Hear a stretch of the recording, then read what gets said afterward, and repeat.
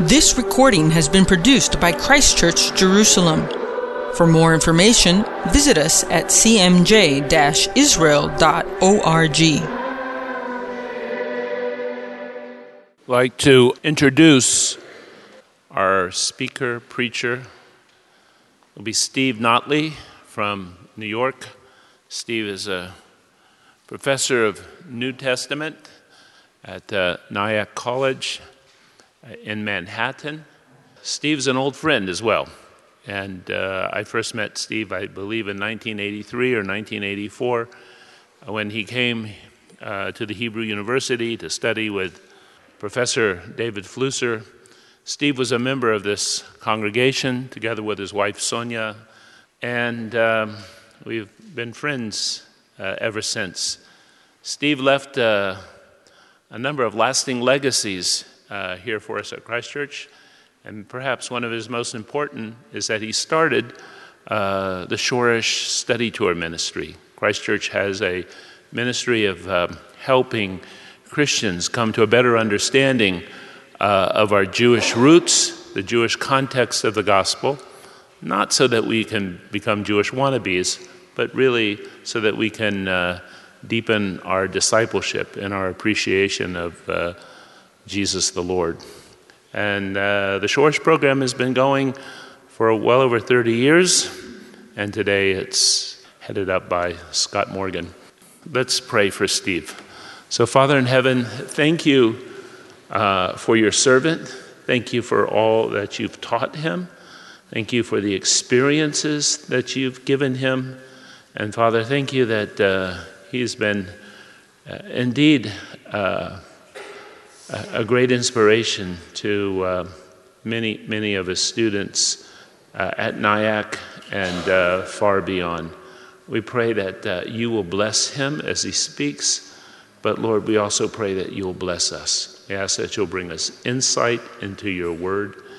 And as we asked earlier, Father, we pray that you'll challenge us and help us come to a better understanding of who your son Jesus is and what his mission entails for us in this day. Help us, we pray, and send your Holy Spirit to illuminate our hearts. In the name of Jesus, we ask. Amen. Good morning. It's always a privilege to speak here, to come home to Christ Church, and to be here in fellowship and worship the congregation. First thing is apologies. I've been leading my students for 12 days through the country and guiding, and so I don't have much of a voice, so you'll tolerate it. It's not so good even when it's good, but it's today it's even weaker. So, but I hope to be able to communicate the richness of this passage. I'll be honest, this is one of my favorite passages in the gospel. It's extraordinary. We don't have time to really plumb the full depths of it, but I hope to give you a taste this morning of what is going on in Nazareth, what Jesus is saying in his reading and his proclamation there in the synagogue of Nazareth, and hopefully to whet your appetite to leave this place and to continue studying.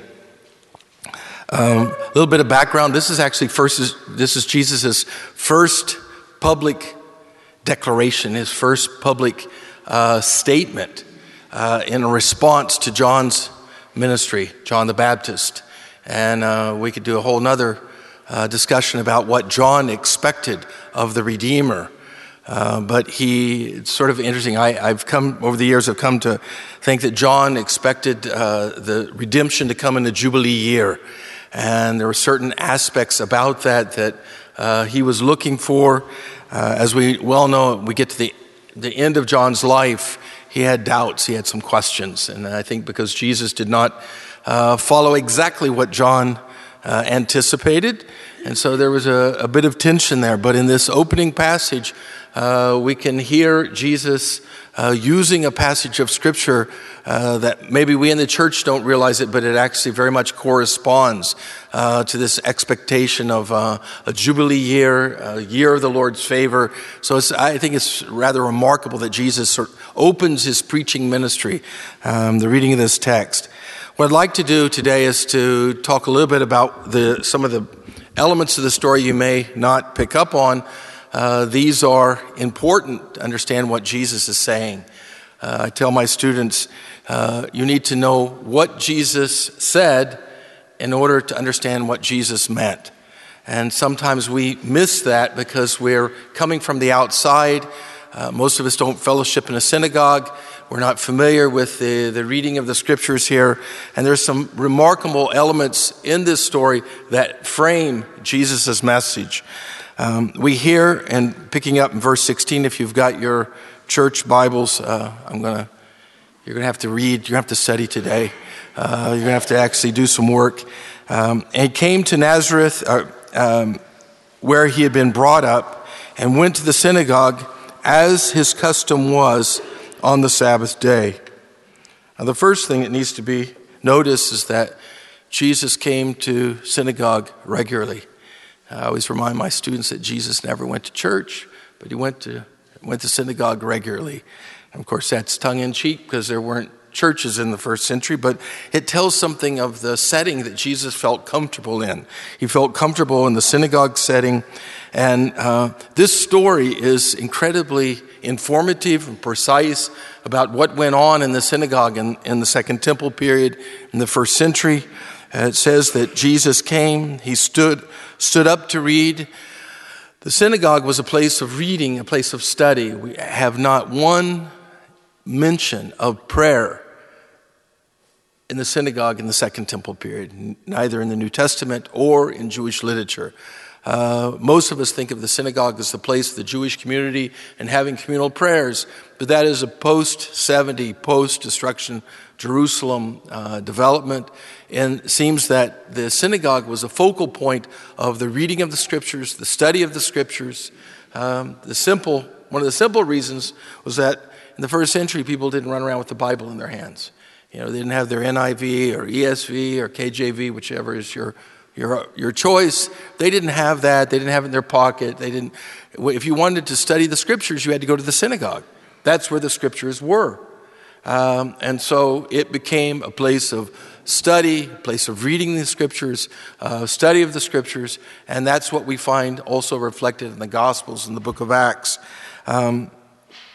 Particularly in this land, there was in the church tradition, the Anglican tradition, we have the lectionary readings, the set readings. That's something that we have adopted from the Jewish community. In the first century, there were regular readings, portions to you, and you worked your way through the Torah and the first 5 books of the Bible, the Pentateuch, and those were fixed.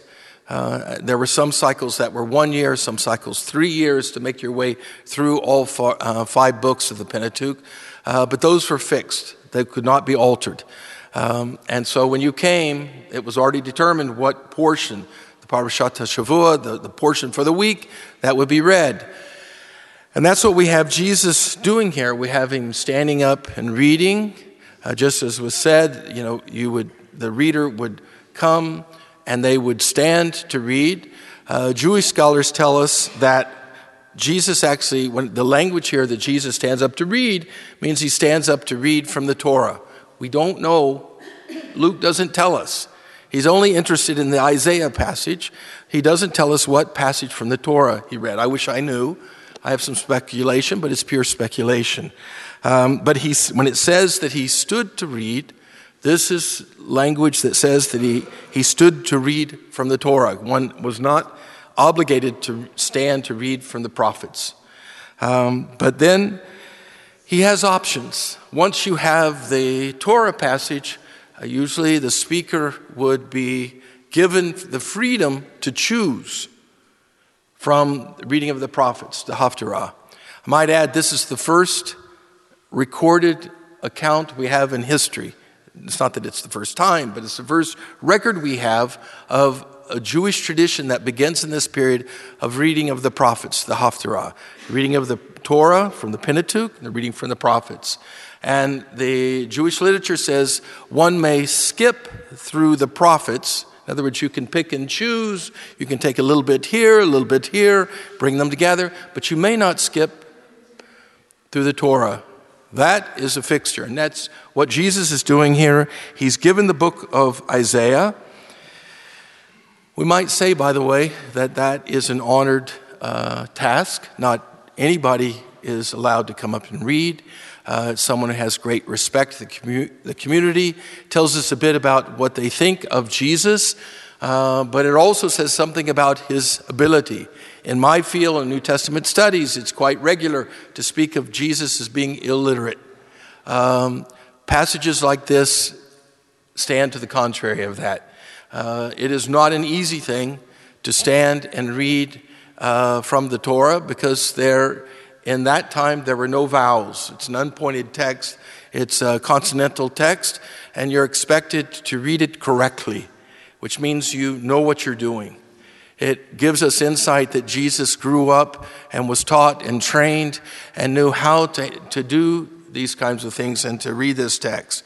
So he takes from the passage of the prophet Isaiah and he begins to read. We read it already this morning. He opened the book, he found the place where it is written, and he begins to read from Isaiah 61.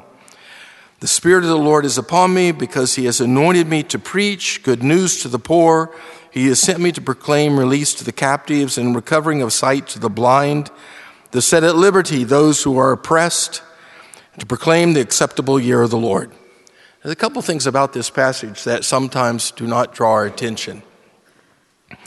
I always encourage my students that whenever the New Testament quotes the Hebrew Bible, the Hebrew Scriptures, stop, open it up, and look at it. In other words, actually open up the Old Testament text and look at it and compare how it's being read in the New Testament and how it is in the Old Testament. And there oftentimes are differences. Sometimes those differences are because the Old Testament is in Hebrew and the New Testament is in Greek. And when you go through languages, sometimes there's little changes. But sometimes there are really profound things going on that we overlook. We don't realize what's taking place. So I tell them it's worth your while to take 2 minutes and actually look at the scripture there. And not just to look at the verses that are quoted, because in the first century there were no chapters and verses. And there you need to look at what comes before, what comes afterwards, because in rabbinic practice, oftentimes when you will quote a small portion of scripture, that quotation is merely intended to point you to the larger block of text. And I will tell you that more often than not, what was meant, the point of citing that, is to be found in the words not quoted. It's sort of like the other shoe, waiting to drop. It is the portion that is not quoted. It's a very interesting dynamic, but again, it's not how we're trained to do it in seminary. But this is the Jewish way of handling the scripture. So, if you stop and you look at this passage from Isaiah 61, verses 1 and 2, one of the first things you notice is that Jesus stops short. He doesn't continue the whole way. If we look at Isaiah 61, just quickly, we will notice that verse 2 reads, to proclaim the year of the Lord's favor and the day of vengeance of our God. Jesus intentionally eliminates those words. He does it on purpose. He's beginning to build a sermon. We sometimes, we need, 20-minute, 30-minute explanation. Oftentimes the sermon is in how they combine the passages, how they treat them. And that's the first hint to us that Jesus is conveying a message to the congregation in Nazareth. He eliminates the discussion of vengeance. The next thing that we notice is that the last line of Luke 4:18, to set at liberty those who are oppressed, does not appear in Isaiah 61. Now, if you read commentaries, they'll say, oh, Luke was mistaken. Luke didn't know what he was doing. He was being sloppy. This is just the ignorance of New Testament scholars who do not understand what Jesus is about here. He's handling this passage with great ability, like a first century sage. There is a Jewish method of interpretation, we call it Gezerah Shavah, and it is where you take two unrelated passages and you combine them by virtue of the fact that in both of those passages there are rare phrases or combinations of words that function sort of like strings, threads, stringing beads between these two texts. And that's exactly what Jesus does here. This is a method of interpretation that was identified closely with sage in the generation before Jesus, Hillel the Great. This is one of his techniques, and Jesus knows it and uses it with great ability. You ever notice how Jesus is speaking in half verses? When he comes into the temple, he says, my house shall be called a house of prayer, but you have made it a den of thieves. The first phrase is from Isaiah 56:7. The last part of the phrase is from Isaiah 7:11. He takes two completely different passages and sews them together to make a point. There's actually a message intended in that combination, but we're divorced by 2,000 years of culture, language, and an unfamiliarity in how this is done. And sometimes we don't pick up on what is being said here. Why the things that he's doing are causing such a disruption, causing a stir. And Jesus here sows into this citation one line from Isaiah 58:6, which is the other passage we read today. And we'll talk about that in a minute. What is the thrust of his sermon? But in essence, what he's doing is he wants us to read Isaiah 61 through the lens of Isaiah 58:6. Okay? Everybody with me on this? Okay? Sorry to be so professorial, but you have to know what he's doing to get his message. And a couple things I want to, not only do I want you to understand what Jesus has to say, not so much what I have to say, but what he has to say, but I also want you to walk away with a greater appreciation of Jesus' ability. There's a reason he's invited to come up and read, because it's recognized. He has a respect in the community, at least till this day. Then sparks began. So he closes the book, gave it back to the attendant, and sat down. Now, today, we stand to preach. In the synagogue, I don't know how much you've traveled. Some of you are traveling here. If anybody's been to Chorazin, the synagogue, 3rd century synagogue, Chorazin, you have a seat there in the synagogue, sometimes referred to as the seat of Moses. It's the seat of instruction in the synagogue. So that you can get a lot of the sense of the action going on in the Nazareth synagogue by looking at that layout of that synagogue in Chorazin. Coming up, standing up on the bima, the platform, reading from the scripture, handing it back to the attendant who puts the scripture back, and he comes and sits down. Everybody expects the sermon to begin now, and it's a very short sermon. It's a good model, very short sermon. He says, today this scripture has been fulfilled in your hearing. Now, we as Christians sort of struggle with this idea of fulfillment. But it doesn't mean that it's been fulfilled and made obsolete. It's actually the idea in Hebrew, mekayem, remember in Matthew 5:17, Jesus said, don't think I've come to do away with the law. I have not come to do away with it, but to establish it. Same word here, fulfill. Mekayem means to establish, to give right understanding, to give right example. So Jesus is saying, this passage is pertinent today. It has bearing today. I'm here to stand behind it and say, listen up to what God has to say through the scriptures. And And now verse 22. This is the one you'll probably struggle with me a little bit, but you'll have to tolerate me. I do read Greek and Hebrew, and this is the translation here I struggle with, to be quite honest. This translation here, actually, if I was to read quite literally the Greek, this is how it reads. And all witnessed against him and were amazed at his words of grace. That's exactly what it states. All witnessed against him and were amazed at his words of grace. They were provoked by his words of grace. The words of grace that proceeded out of his mouth. Again, you can go home, get your translator, if you've got one of those transliterated Bibles and things, or parallels or whatever, and you can check that out. But that's exactly how it reads in Greek.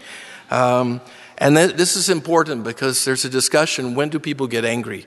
Why are they upset? And sometimes people will push it down a little bit farther. I believe that they were provoked by exactly what he's done just now, by combining these two texts and interpreting Isaiah 61 through the lens of Isaiah 58. Why?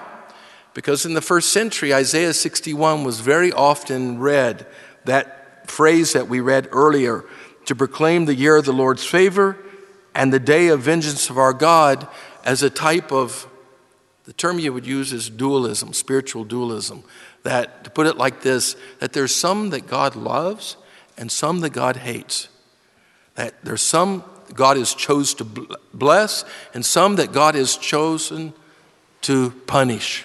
We find this really accentuated at Qumran, the Dead Sea Scrolls. There's sort of an extreme example of it. But to be quite honest, we're all a little bit like that. We like comfortable categories. We like to be able to say, those people are a little bit far from the Lord and we're a little bit closer. And where there's a tendency in religious communities to sort of draw clear lines between the deserving and the undeserving, whom those deserve God's favor and those who are maybe just a bit out and not deserving of God's favor. It's not a Jewish thing. It's not a Pharisaic thing. I think it's a human tendency that we have to sort of, we like those clear categories, and we're comfortable with those. And Jesus starts tinkering with that. He starts messing with that here. And that's his message here, is he's saying, careful. These clear categories aren't as clear as you think. And so they're troubled by that. And so what do they say? Is this not Joseph's son? Isn't he a local? Didn't he grow up here? Where is he getting this strange teaching? Where is this coming from? Isn't this Joseph's son? And he said to them, doubtless you will quote to me this proverb, physician, and again I'm parting company with the English translation, heal. It's not reflexive like heal yourself, it's heal. It's the same Hebraic structure. By the way, I should tell you this is going on in Hebrew. Same Hebraic structure when God tells Abraham, lech lecha. And get yourself. And God commands Abraham to get up and go. The Hebrew there is lech lecha. Literally, it's a reflexive. Get yourself going. But the simple translation is go. It's just go. It's not reflexive at all. And this, I think, is what Jesus is communicating here. Doubtless you will quote to me this proverb, heal. What we heard you do at Capernaum, do also in your own country. And again, this real sensitivity of feeling this discrepancy between this whole issue of deserving and undeserving. So Jesus brings a couple of biblical examples. And again, a lot of the New Testament commentaries say, Jesus is anticipating the Gentile mission, taking of the gospel of the Gentiles. I don't think so. I think Jesus takes two biblical examples to address their presumption that there are some who are deserving and some who are undeserving. And particularly their presumption that they're deserving. This is one of the things about theologies of election. I've yet to come across a congregation who believes in sort of double predestination and election, who believes that the people down the street have been predestined for salvation. Unfortunately, our congregation has not been. It's always it always sort of is very convenient that we're the ones who are deserving of God's mercy and grace and love. In any event, he uses, I think, two biblical examples to address this prejudice. And he said, truly I say to you, no prophet is acceptable in his own country. But in truth, I tell you, there were many widows in Israel in the days of Elijah when the heaven was shut up 3 days and 6 months, and when there was a great famine over all the land.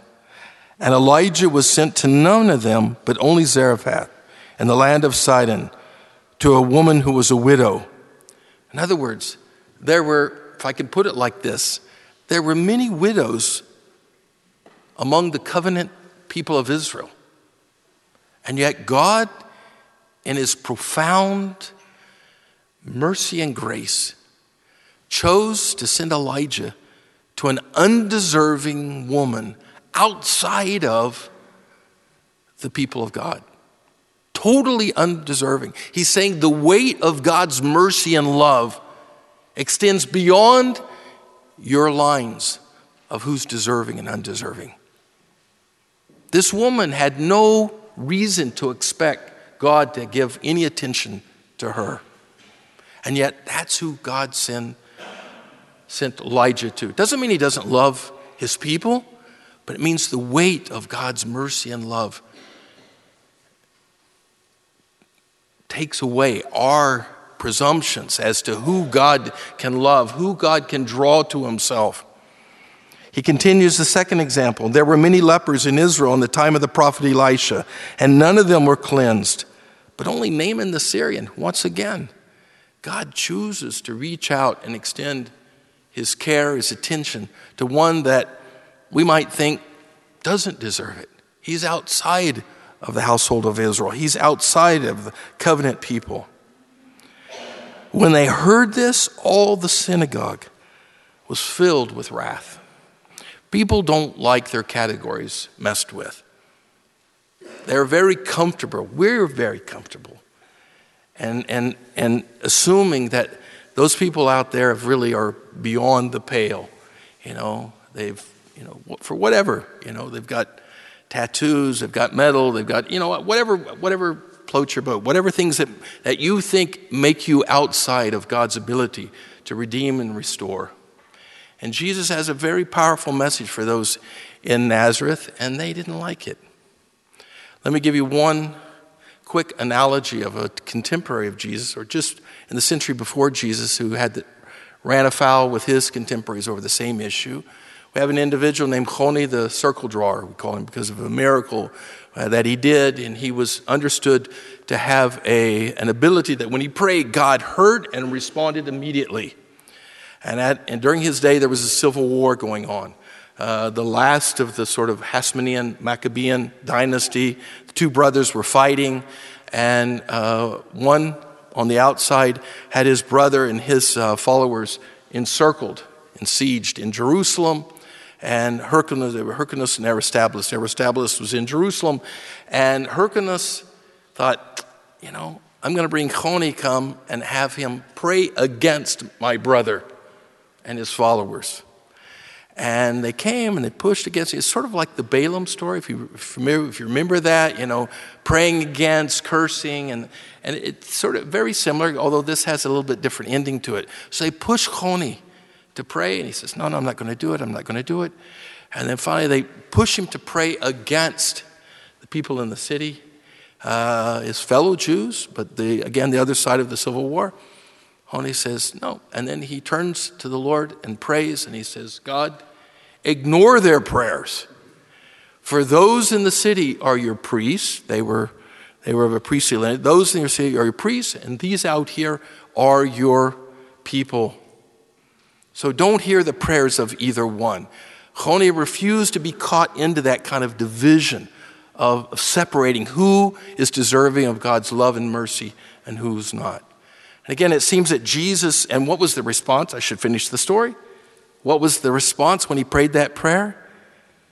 They took him out and stoned him. Josephus tells us this is how Choni died. It's a very similar situation to what Jesus encounters here. As we know, this ends, they take him out to stone him. They respond to Jesus the same way Choni's contemporaries respond to him, although Jesus is able to pass by. So Jesus challenged his contemporaries, and I would say he challenges us today as well, to be careful about our comfortable categories and our definitions of who is deserving, undeserving, whom God loves and who God doesn't have the ability to love. Instead, he tells us it's not our business to make categories. It's not our business to sort of decide for God who he loves and how much he loves. Instead, he calls us to sort of get out of the bleachers, because that's what people do. They like to sit up in the bleachers and cheer for this side against that side. And he said, no. Instead, he interprets that passage of Isaiah 61 that neatly is compartmentalized and was used for spiritual dualism, and he inserts into it this one line from Isaiah 58. And that's his sermon. He's saying it's not your business to do definitions. It's your business to roll up your sleeves and to be God's hands and feet, to demonstrate his love. Is it not to share your bread with the hungry and to bring the homeless poor into your house when you see the naked, to cover him and not to hide yourself from your own flesh? Then shall your light break forth like the dawn, and your healing shall spring up speedily, and your righteousness shall go before you. The glory of the Lord shall be your rear guard. Then you shall call, and the Lord will answer, and you shall cry, and he will say, here I am. Again, it's not only, I think it was a powerful and disruptive. Sometimes good sermons, good messages are a bit disruptive. They sort of get us out of our comfortable places.